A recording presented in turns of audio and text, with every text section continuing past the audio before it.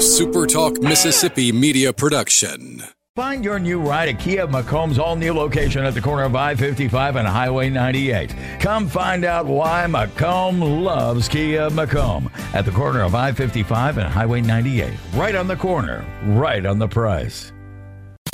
Reminding you why we all love living in coastal Mississippi. It's the Ricky Mathews Show on SuperTalk 103.1. Welcome back to the Ricky Mathews Show. Listen, we are very, very lucky to have leaders in the law enforcement community all across coastal Mississippi. And Chief John Miller from the Biloxi Police Department is no exception to that rule. I mean, we'll get him back in the next couple of weeks because there's so much more to talk about. He's a terrific leader, and I enjoy spending time with him. Hey, so now let's shift gears. I'm really excited to have Ninah Parihk, the director of the Mississippi Film Office, here with us again. We've enjoyed spending time with her before. And Ninah, when I look at your last name, do I say it right when I say Parihk? It's perfect. Yeah, I just wanted to make sure I was saying that right. I sort of remember it, but I just wanted to really make sure. Like going on in your office these days, we'll talk about the 50th anniversary of the film office and other things. But you know what's on everybody's mind today is a writer's strike. And I've been spending more time, I bet you have too, in artificial intelligence, in my case, maybe Chat GPT, and just trying to understand what it's all about. And I've done a lot of exploration over the last few weeks, and I'm literally blown away. So I can understand why the writers are deeply concerned about this, and I get it. I wonder how that's going to play out. Yeah, that's a great question. And it's not just the writers now, it's the actors too. So, their likenesses are being captured and then reproduced, and what does that look like for the future as well? They're standing firm against the studios at this point. It's been months now for the writers, and I think that this past Friday there were some discussions. So the studios finally came back and said, okay, let's talk. And the writers said, let's talk, but we don't have any results from that yet. It's certainly affecting people's livelihoods across this country because the projects are not moving forward. They're on hold.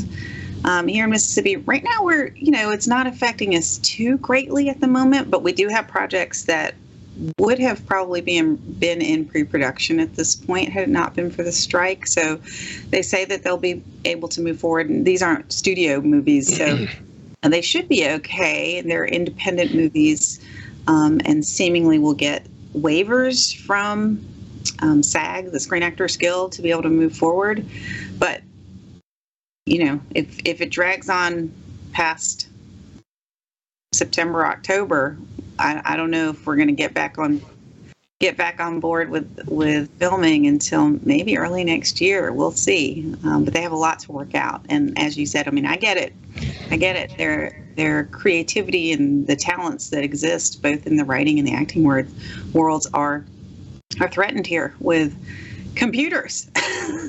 No, and it's very, very significant. I have a digital media background. I was a CEO in creating digital media companies, and I put a search in Chat GPT.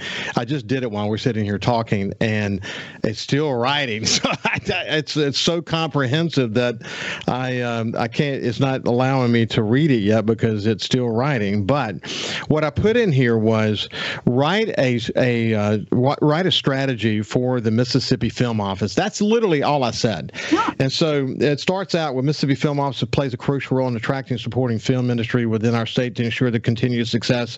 It is essential to develop comprehensive strategy to focus on key areas of market infrastructure developments, talent cultivation, and industry partnerships. And then it really starts to break it down from there, enhancing marketing efforts, strengthening infrastructure, cultivating local talent. They talked about the partnerships, streamlining permitting, incentive programs, and blah, blah, blah. It's literally lengthy. All I did was put in that one query, write a strategy for it, and it wrote it. Why would anybody start from scratch anymore?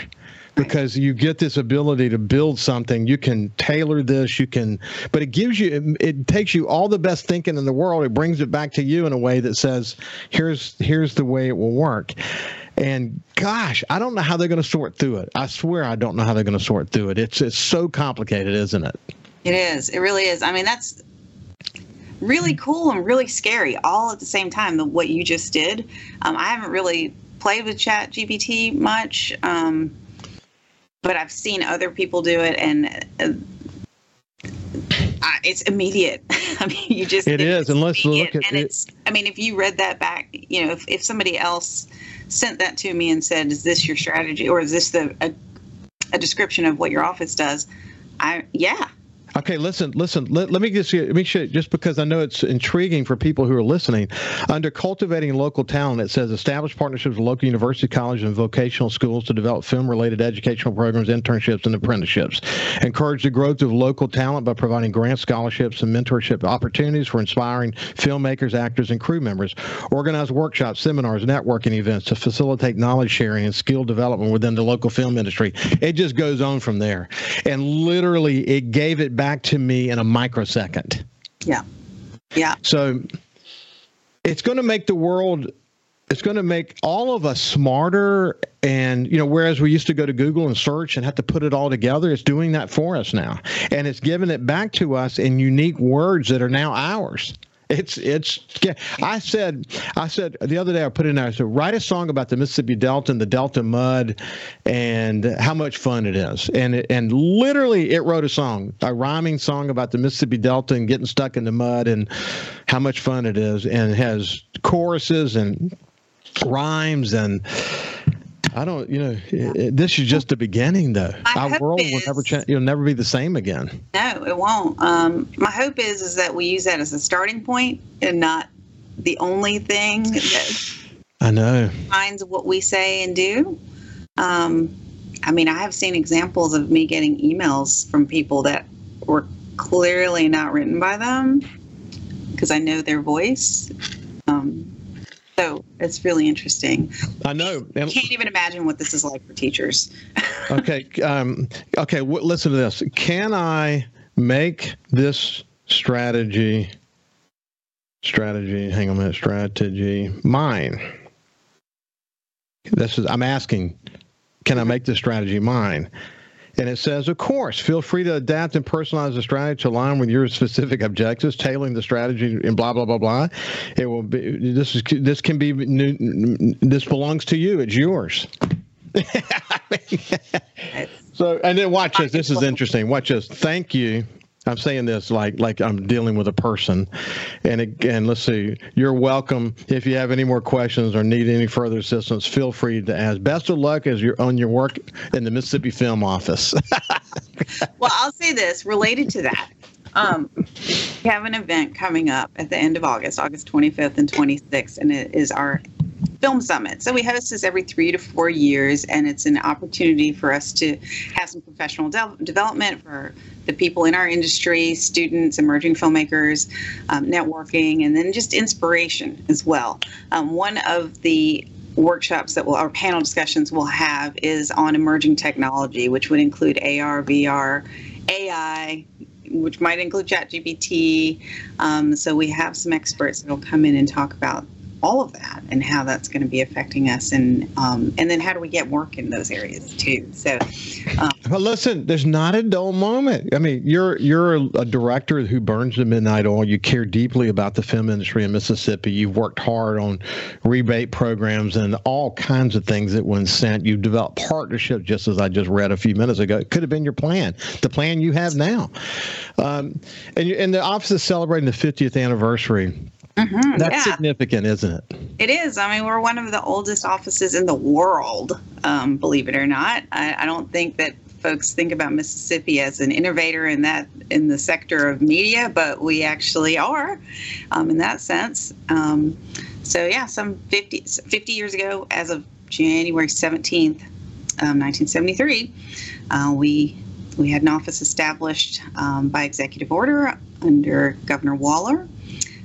Charlie Allen was pulled together a board and just had a board of these innovative folks, and they thought, you know what, we've got relationships in Los Angeles, and they formulated a plan that, you know what, projects can happen outside of Los Angeles. Equipment can move. What if we could use the real locations as rather than a studio set, to bring filmmaking to Mississippi? And that's exactly what they set out to do. And it's really interesting. We've been working on a documentary about the history of filmmaking in the state. I've been talking to Walterine Odom, who was really kind of the de facto first director of the office. She kept that board together, kept them organized, but she really was the day-to-day director. And when I talked to her about how they created the foundation for this office and this industry in Mississippi, it's amazing that they said it so well, created it so well, that we still do those things. Isn't that awesome? And hand it down. And I'm fortunate to be connected to 3 of the former directors that were here the longest. So really cool. We're talking with Ninah Parihk, who's the director of the Mississippi Film Office. And when we come back, we got a bunch of stuff to talk about, including what's happening in the southern part of the state as it relates to productions. We'll see you after this.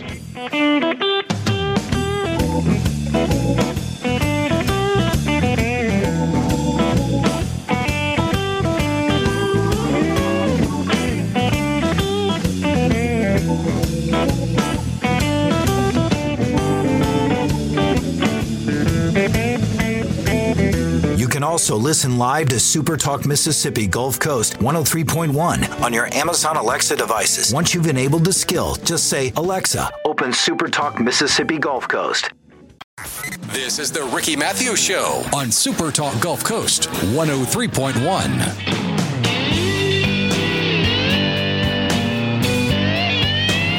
Welcome back to the Ricky Mathews Show. We have my friend Ninah Parihk, director of the Mississippi Film Office, and during the break, I was saying, man, we should have scheduled a full show. We'll have Ninah back because there's always a lot to talk about. I mean, one of the beauties of celebrating the 50th anniversary of this unique film office, one of the oldest, if not the oldest, in, you said, the world. That's pretty cool that we've been groundbreakers in that respect, is that it does give you a chance to reflect on why Mississippi's film office and why Mississippi in particular, culturally and otherwise, is so special, and why this is a great place to film movies, and why when directors and producers and film companies come here, they fall in love with this place, don't they? They really do. They really do. I mean, we have people that have moved here because they filmed here. We have people that work here and they create lifelong friendships. For example, we will get calls sometimes from people saying, what's Matthew McConaughey working on in Mississippi? Like, he's not working on anything. I think he's probably here visiting his friends that he made when he was on A Time to Kill. So that happens a lot. It's pretty amazing. Cal Penn also is one, the actor. He did a film here called Speech and Debate. I saw on social media, he was eating at a local restaurant and stopping here and there. And, again, he was not working on a movie here. He was just here visiting some friends. So it's pretty incredible. I think that I'll use one example, like The Help. The Help was here in 2000. When did they film? 2008, I believe. And one of the things that was so funny to listen to from some of the people that were working on it was they could have filmed that anywhere, of course, anywhere in the South. Obviously, Catherine Stockett's from Mississippi, Tate Taylor's from Mississippi. But a step further than that is that you got to be in houses that really, those were the houses they were talking about in the book. That's what Catherine Stockett was talking about in the book. These style houses, the heat, like you get the heat of the summer. They filmed in the summer. It was authentic.